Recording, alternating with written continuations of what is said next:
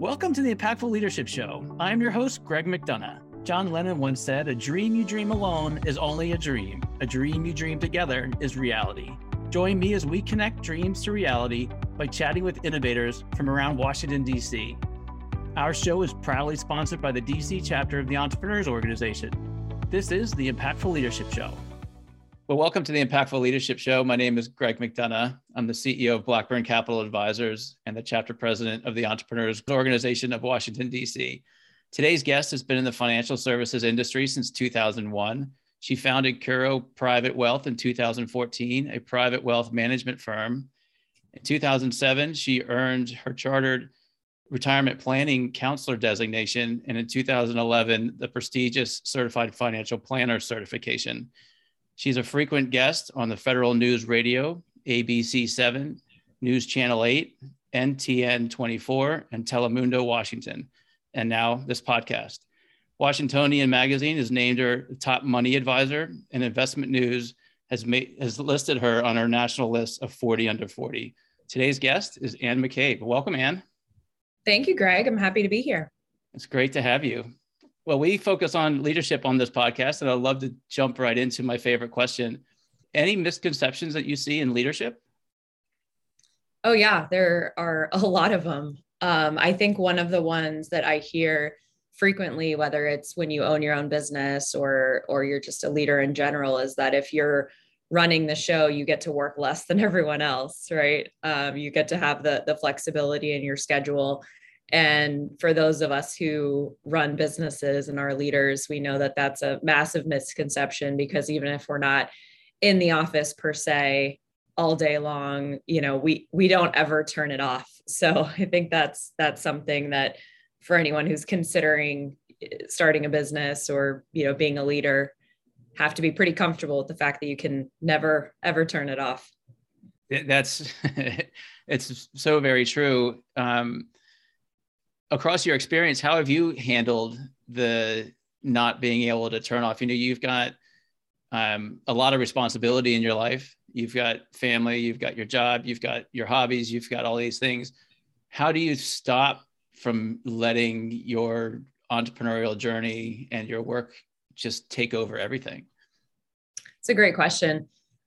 I think the key to that is you have to be incredibly passionate about what it is that you're doing, to the point that it doesn't bother you anymore, that you can't turn it off.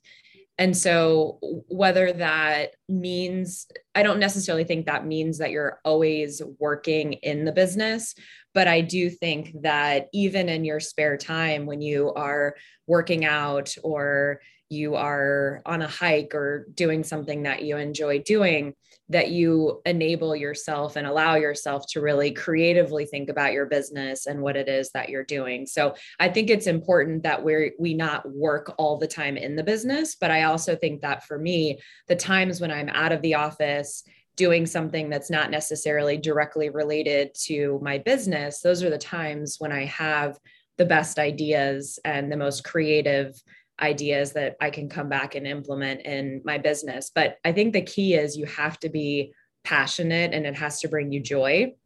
If you're doing something that does not bring you joy and you're not passionate about and you can't turn it off, that seems like it would be a recipe for a disaster. So I feel very fortunate that I landed into my industry and my career literally right out of college, but I absolutely love what I do. And so it doesn't bother me at all that I can't ever turn it off, because I quite enjoy thinking about it and,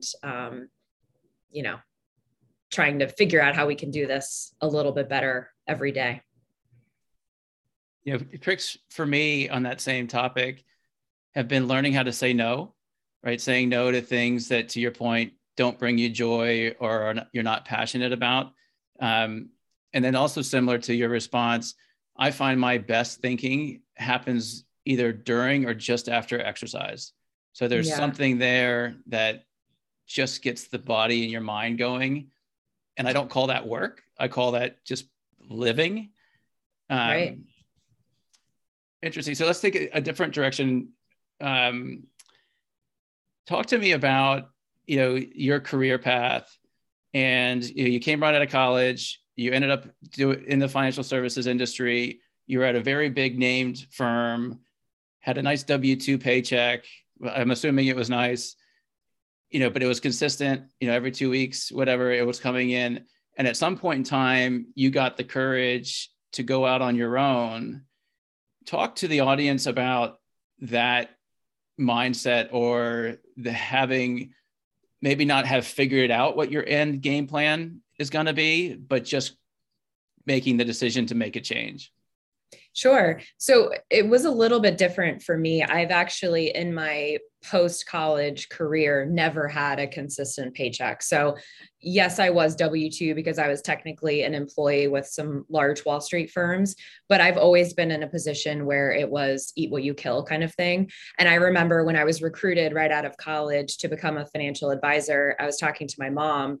So my mom was in government her entire career. My dad has been a serial entrepreneur. So I remember having a conversation with my mom, and I was explaining kind of what I was pitched about this career, right? Where I can, there's no ceiling on what I can earn, and I can help all these people. And yes, I'm going to be working 60 hours per week.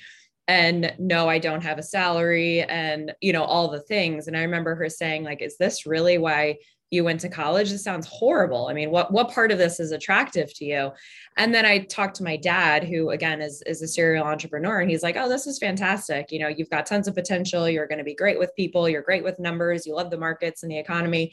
Go work for these Wall Street firms for a few years, kind of learn the ropes and get trained. And then you can start your own business. And so it was an interesting, two different conversations to have with my parents. But back to your question, I think the impetus for me starting my firm and going independent when I did, which was originally in 2010, was this was post financial crisis. I was with a large Wall Street firm that was in a pretty bad situation financially. On top of that, they had a couple of other scandals going on. And so when you leave one of these big Wall Street firms, what happens is your clients get assigned to all the 30 or 40 advisors who are left in the office, and they're on the phones right away, Jerry Maguire style, if you've seen that movie. They're on the phones right away trying to convince people to stay with them. And so at the time I had a business partner, and we looked at that situation as an opportunity, right? Because we're leaving a firm that was in a position of weakness. And we knew that as all these advisors were calling our clients, trying to convince them to stay, we had a much better story in going independent and not having conflicts of interest anymore, and making sure we could give recommendations to our clients that we knew were in their best interest, as opposed to perhaps what a company was telling us to say or do or believe. And so we took that crisis and that challenge and flipped it on its head and turned it into an opportunity and said, you know what? Everybody else is terrified still, right? Remember, 2009 was the bottom of the market. This was the first quarter of 2010 when we launched. There was still massive fear in the markets and in the economy. But, we said, hey, this is actually a perfect time for us to do something like this. So I think it's the belief in yourself. It's maybe looking at things a little bit differently than consensus. So when everyone is looking at something as a challenge, where is that opportunity? Where is the silver lining? Where is the positive outcome that could come as a result of this pretty courageous, terrifying decision? And the other thing I would say is, anytime I've made these huge decisions in my life, one of the most important questions I ask myself is, what is the worst that can happen? So we can talk about this more in a bit, but I sold my business last year. And I asked myself the same question: what is the absolute worst case scenario that can happen if this goes to crap, right? And am I at peace with that worst case scenario? And I think in order for us to take these large leaps and these large risks in our life, we have to be comfortable with what that worst case scenario is, knowing that the probability of the worst case scenario occurring is quite low always, right? But it can happen. And so are you at peace with the worst case scenario? In my case, when we left the large Wall Street firm, worst case scenario was you're going to go bankrupt and, you're going to have to go get a job. And I'm like, all right, if that's the worst case scenario, like I'm still going to be alive. I believe in myself. I can go get a job. And so that was really, what led me to be okay making the decision. And thank God I didn't go bankrupt and I didn't have to go get a job. So it all worked out. That's a very powerful question. And it's a conversation I have with my clients around decision making in business. Most of the time, if not all the time, it's not binary, right? It's not a 1 or a 0. And it's important, at least how I advise clients, of let's make a decision and move forward. Because to your point, even if you do have the worst case scenario and it happens, there's things that you could do to get out of it, right? You buy a house that you don't, in a location you don't need to live in anymore, you still can sell it. You might not sell it for a profit and you might have to sell it for a loss, but at least you can sell it. So it's, again, that question really makes you think, okay, let's frame out and scenario the worst case. And then maybe let's put some hedges in for that worst case, or understand what the game plan is. And that then gives you more confidence to make that decision. So let's go back to your day one, right? You leave your Wall Street firm Monday morning, or whatever day you started, you walk into the office or into your kitchen to start your new business. Talk to us about that first day and those feelings, and, what emotions you were having. Yeah. So whenever you leave a big Wall Street firm, you always resign on a Friday afternoon. It's just what you do, because you don't give a 2-week notice. You can't give a 2-week notice. In fact, if they find out that you are planning to leave, they will kick you out the second they discover. No packing up your office. No, nothing. They'll put all your stuff in a box and leave it on the curb for you. So we resigned on a Friday afternoon, and you have to wait for your license to transfer over to the new back office, to the new company that's going to be clearing your transactions and custodying your clients' assets. And so for a period of about 2 hours, you're just in limbo, and your mind is going everywhere, and you're questioning, at least I was questioning myself and questioning the decision. Like, was this really the right call? I literally, we had X amount of dollars under management at 3:59 p.m. And by 4:00, we were literally to zero. So it was scary. It was terrifying. At the same time, your adrenaline is rushing. And once our license transferred over and we got the go to be able to legally contact our clients again, you're back on the phones, you're telling your story, and there's so much energy and excitement that comes along with that. And as you start having these positive conversations, these conversations with clients that are like, well, absolutely, we're going to come with you all. We work with you. We don't work with the company, right? We have the relationship. We trust you. As you build that sort of positive momentum and have these really supportive, great conversations with folks that you hope are going to come with you, but you don't know, and they certainly don't have to, that positive momentum drives you to the next conversation and the next conversation. So what the next few days looked like was pretty chaotic, right? We worked into the evening that Friday, we worked all day Saturday, we worked all day Sunday, and we just had to keep going through our list of clients to call, processing paperwork. So it was definitely chaotic, exciting. But again, as we were getting more and more positive feedback and support, it just made us feel even more confident that we had made the right decision. So there are entrepreneurs or budding entrepreneurs listening to this podcast, either contemplating jumping or making a move or doing something new. What advice would you give after going through that experience and establishing your own firm? What advice would you give that person that's contemplating a new journey in their life? I think the biggest piece of advice I can give someone is, if you wait until you have it all figured out, you'll never do it, because you'll just never have everything figured out beforehand, right? I mean, when you launch a business, if you're going to get a bank loan, for example, you have to create this beautiful business plan with all these metrics and all these numbers. And and I know, and the bank knows that we're literally pulling those numbers out of our rear end, right? I mean, a business plan is an important thing to have, but if you look back on all the business plans that you've written and how things actually went down in your business, I would bet that the majority of the time, what actually happens is not what you wrote in your business plan. And I look back on my life, and some of the most amazing opportunities that have been presented to me in my life have not been on my list of goals for that year. They have not been on my business plan. They weren't even necessarily on my radar screen, like me selling my business last year, nowhere near on my radar screen, but an amazing opportunity that presented itself to me. because I was open and ready. And so that would be number one, is don't wait until you have it all figured out to launch. The other thing is, one of the most amazing things about our current economy with the whole side hustle deal is that you can start your business while staying at your secure job with your W-2 salary, and you can test the waters, right? So it doesn't have to be this all or nothing decision where you leave your stable, secure job with a paycheck that comes into your bank every 2 weeks and blow through your savings and make a poor financial decision for yourself and your family. You can start your business on the side, do it part-time. You're going to have to work long hours, and that's just something that you have to do sometimes if you're really committed to something like this. But that's something that didn't really exist a couple decades ago, right? We didn't really have a side hustle economy where it was easy enough to start a second business. So putting my financial planner hat on for a moment, and being a little bit more conservative for a moment, you don't have to leave everything and launch into something. You can test the waters, you can try it out. You don't have to invest typically a ton of capital to do that, and see how it goes. But eventually you'll get to a point where you know whether or not this thing has legs.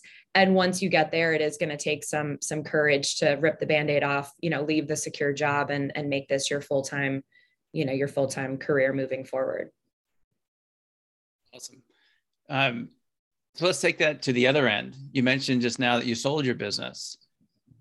Walk us through that emotion. Oh my gosh. Yeah, it was very emotional.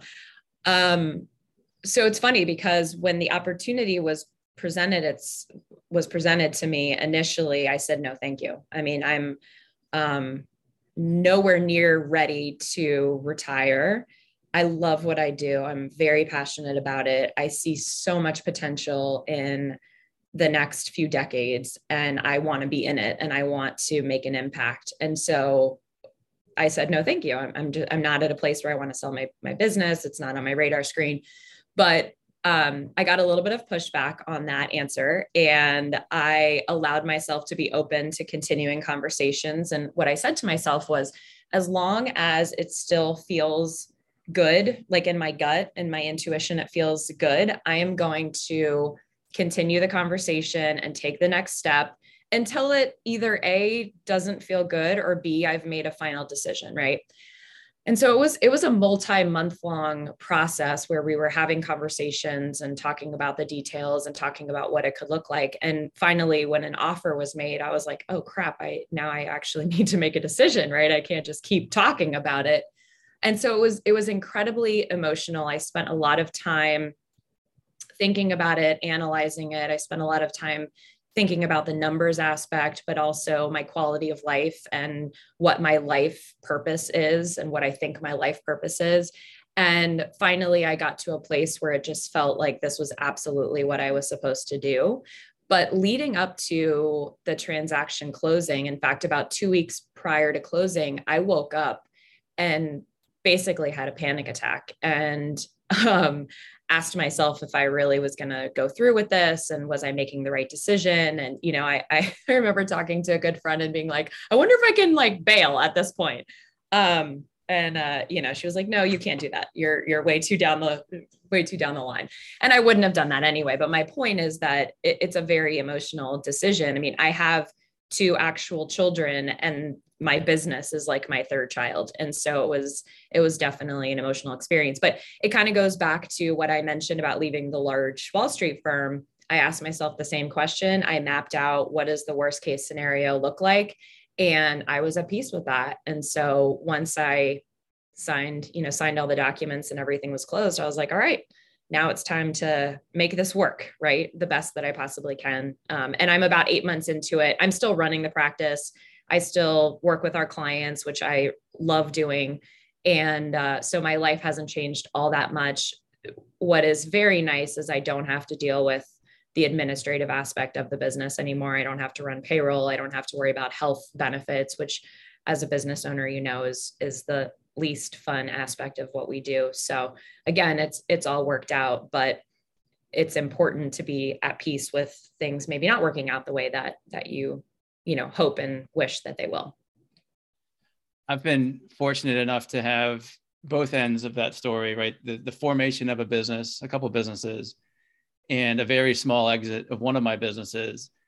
And I found that the emotion is the same, right? It's that same emotion of starting your business, of, am I really doing the right thing here, is very similar to, should I sell this business or walk away? And I find that interesting, that it's that same fear-based motivation. And you eventually have to just get up the courage and go for it, and then kind of manage the process after the fact. So switching gears a little bit, Anne, I'd love to put you on your soapbox. Talk to us about your ideal client. Who do you like to work with? Kind of sort of your sales pitch. My sales pitch. Yeah. Cause I'm so you salesy. Really you know me. Yeah. Can I just say one? Talk to us about, who do you love working with? Absolutely. No, I appreciate that question. I just want to say one more thing back to making these sorts of decisions. I think one of the things in society that we've gotten away from, as life is busy and as we're constantly bombarded with media and social media and, this 24/7 news outlet, is I think we've gotten away from like sitting quietly with ourselves and really listening to what it is that our bodies and our intuition is telling us. And so that's another piece of advice that I would give to people, is just make sure that you're taking some time to be quiet, whether that is meditating, if you're into that. And if you're not, just sitting without your phone for 5 minutes and just kind of checking in with yourself to see how you're feeling about your life, your career, your business, what you should do, the next steps or the decisions that you should make. So just wanted to throw that out there as well.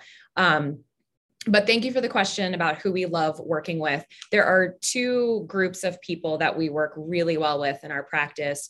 The first group of people are people, families, couples who are preparing for retirement. So they are, let's say, somewhere between 5 to 10 years away from making work optional, which is what we like calling retirement, because we'd like to get clients to a position where they can make the choice if they'd like to continue working or not, but are not in a financial position where they have to keep working. So we call that a work optional lifestyle. And there are lots of questions that they have. Are they on track for retirement? How much do they have to have saved? When should they take Social Security? We're talking a lot recently about Roth conversions. Does that make sense? When does it make sense?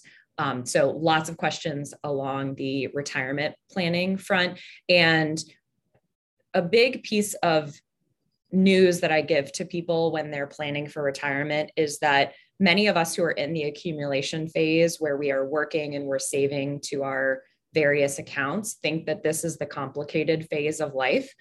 And the fact of the matter is, once you get into distribution phase, which is when you're no longer working or you're working less and making less money, and you have all these different accounts and you have to figure out, how do I recreate a paycheck for myself in retirement? That's really the challenging part. And that's where we love putting that puzzle together for clients and figuring out how to best create that paycheck for them. So that's one group of people. And then the other group of people that we really enjoy working with are women who are going through some sort of life transition.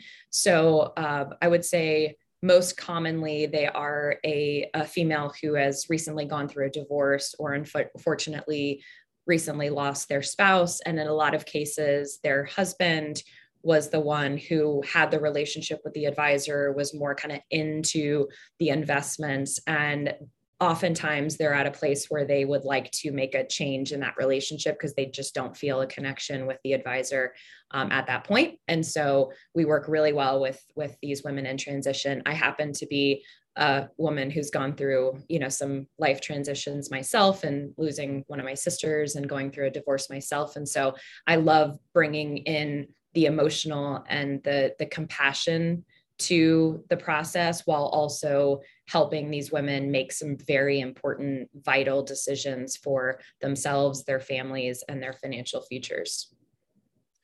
I'm going to ask you a question just a little bit deeper into that, because you struck a chord with me. In our household, I'm the finance guy, and that's my background. And my wife works, and she's amazing at what she does. But at times I suspect she feels hey, I don't fully understand all the complexities of all the things we're going on. And we're not lining up for a transition or a change in our life because we're very happy. But what advice would you give someone like her who doesn't want the fire hose, but wants to understand a little bit more of what's going on with her financial? And anyway, I'll leave it at that. Yeah.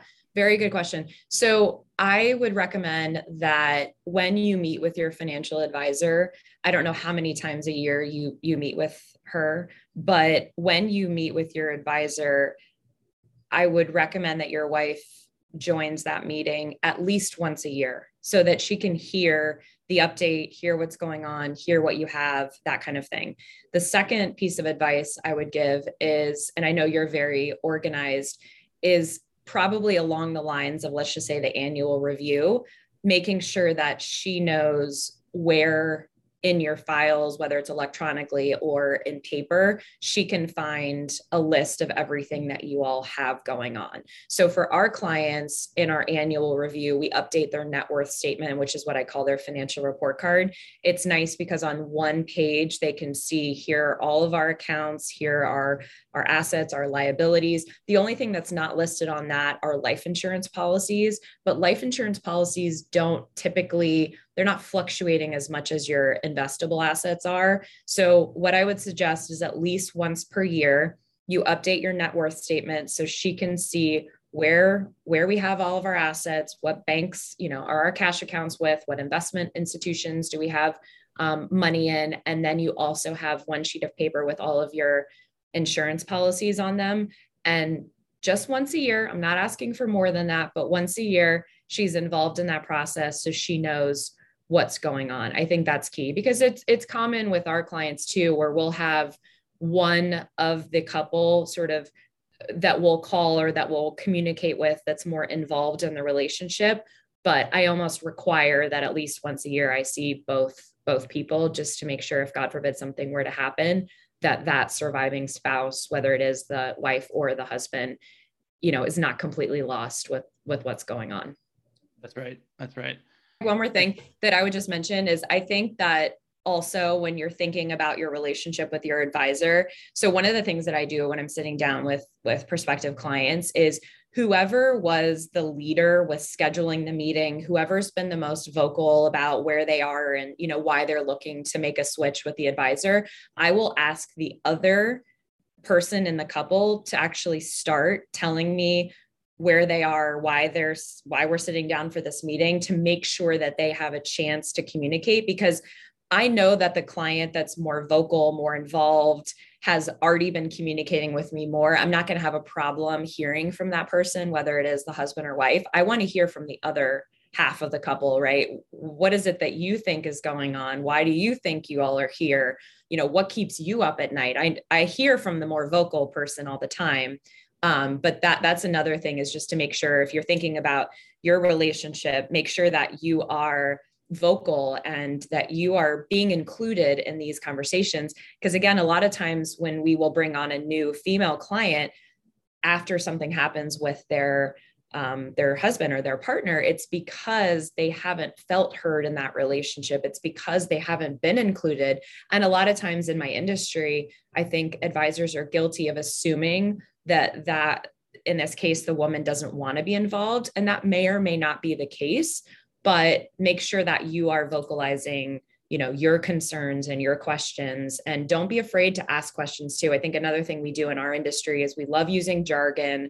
We love making people feel confused and intimidated so that they don't ask the questions. If you don't understand, something that your advisor is saying or what's going on, please ask the questions. You have 100% right to do so. And you need to know what your money is doing, where it's allocated, and why.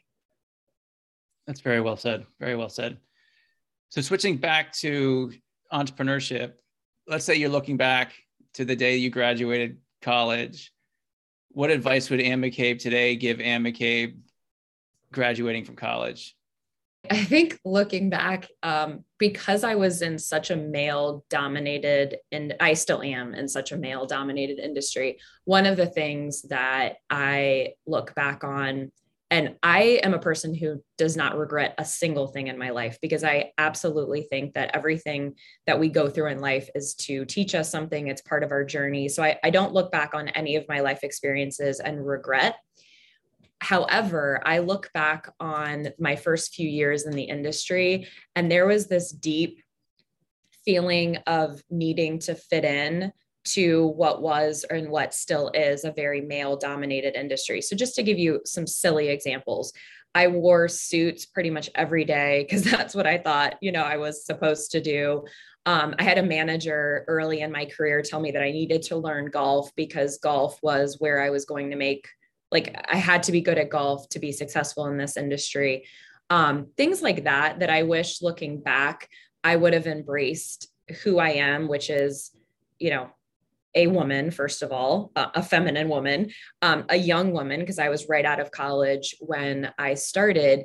And I wish that I would have embraced the unique aspects that I bring to the table way earlier. Now having been doing this for 16 years, I'm very comfortable with what I bring to the table and how I'm different than the majority of the people in my industry. I always joke that when you go to a financial advisor conferences and the Super Bowl are the only places where the men's line in the bathroom is longer than the women's. Those are pretty much the only two places. So that's something I wish I would have done earlier, because now that I embrace who I am and the unique aspects that I bring to the table, I find way more joy in what I do. And I wish that I would have done that a little bit earlier. So just being true to who you are and, recognizing how you're different and unique, but how that's a beautiful thing. And that's not a problem. That's a blessing to the world and, to your industry. Amazing.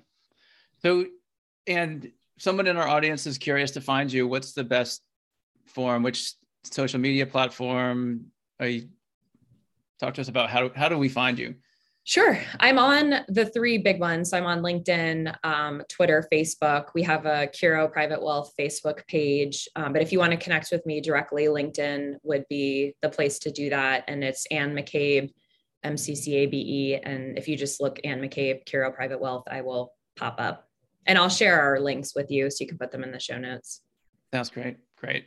Well, it's been awesome having you today. And you touched on a lot of chords for me. Which I'll have to do some quiet time to reflect on, but thank you. It's great to have you on the show. Thank you for having me, Greg. It was a pleasure. Super fun. I could talk about this stuff all day long with you. Well, maybe we'll do another podcast. All right. All right. Well, thank you again. And that's a wrap, my friends. Thank you for spending your time with me. For show notes and other episodes, visit us at impactfulleadershipshow.com. One last food for thought. Walk on with hope in your heart, and you'll never walk alone.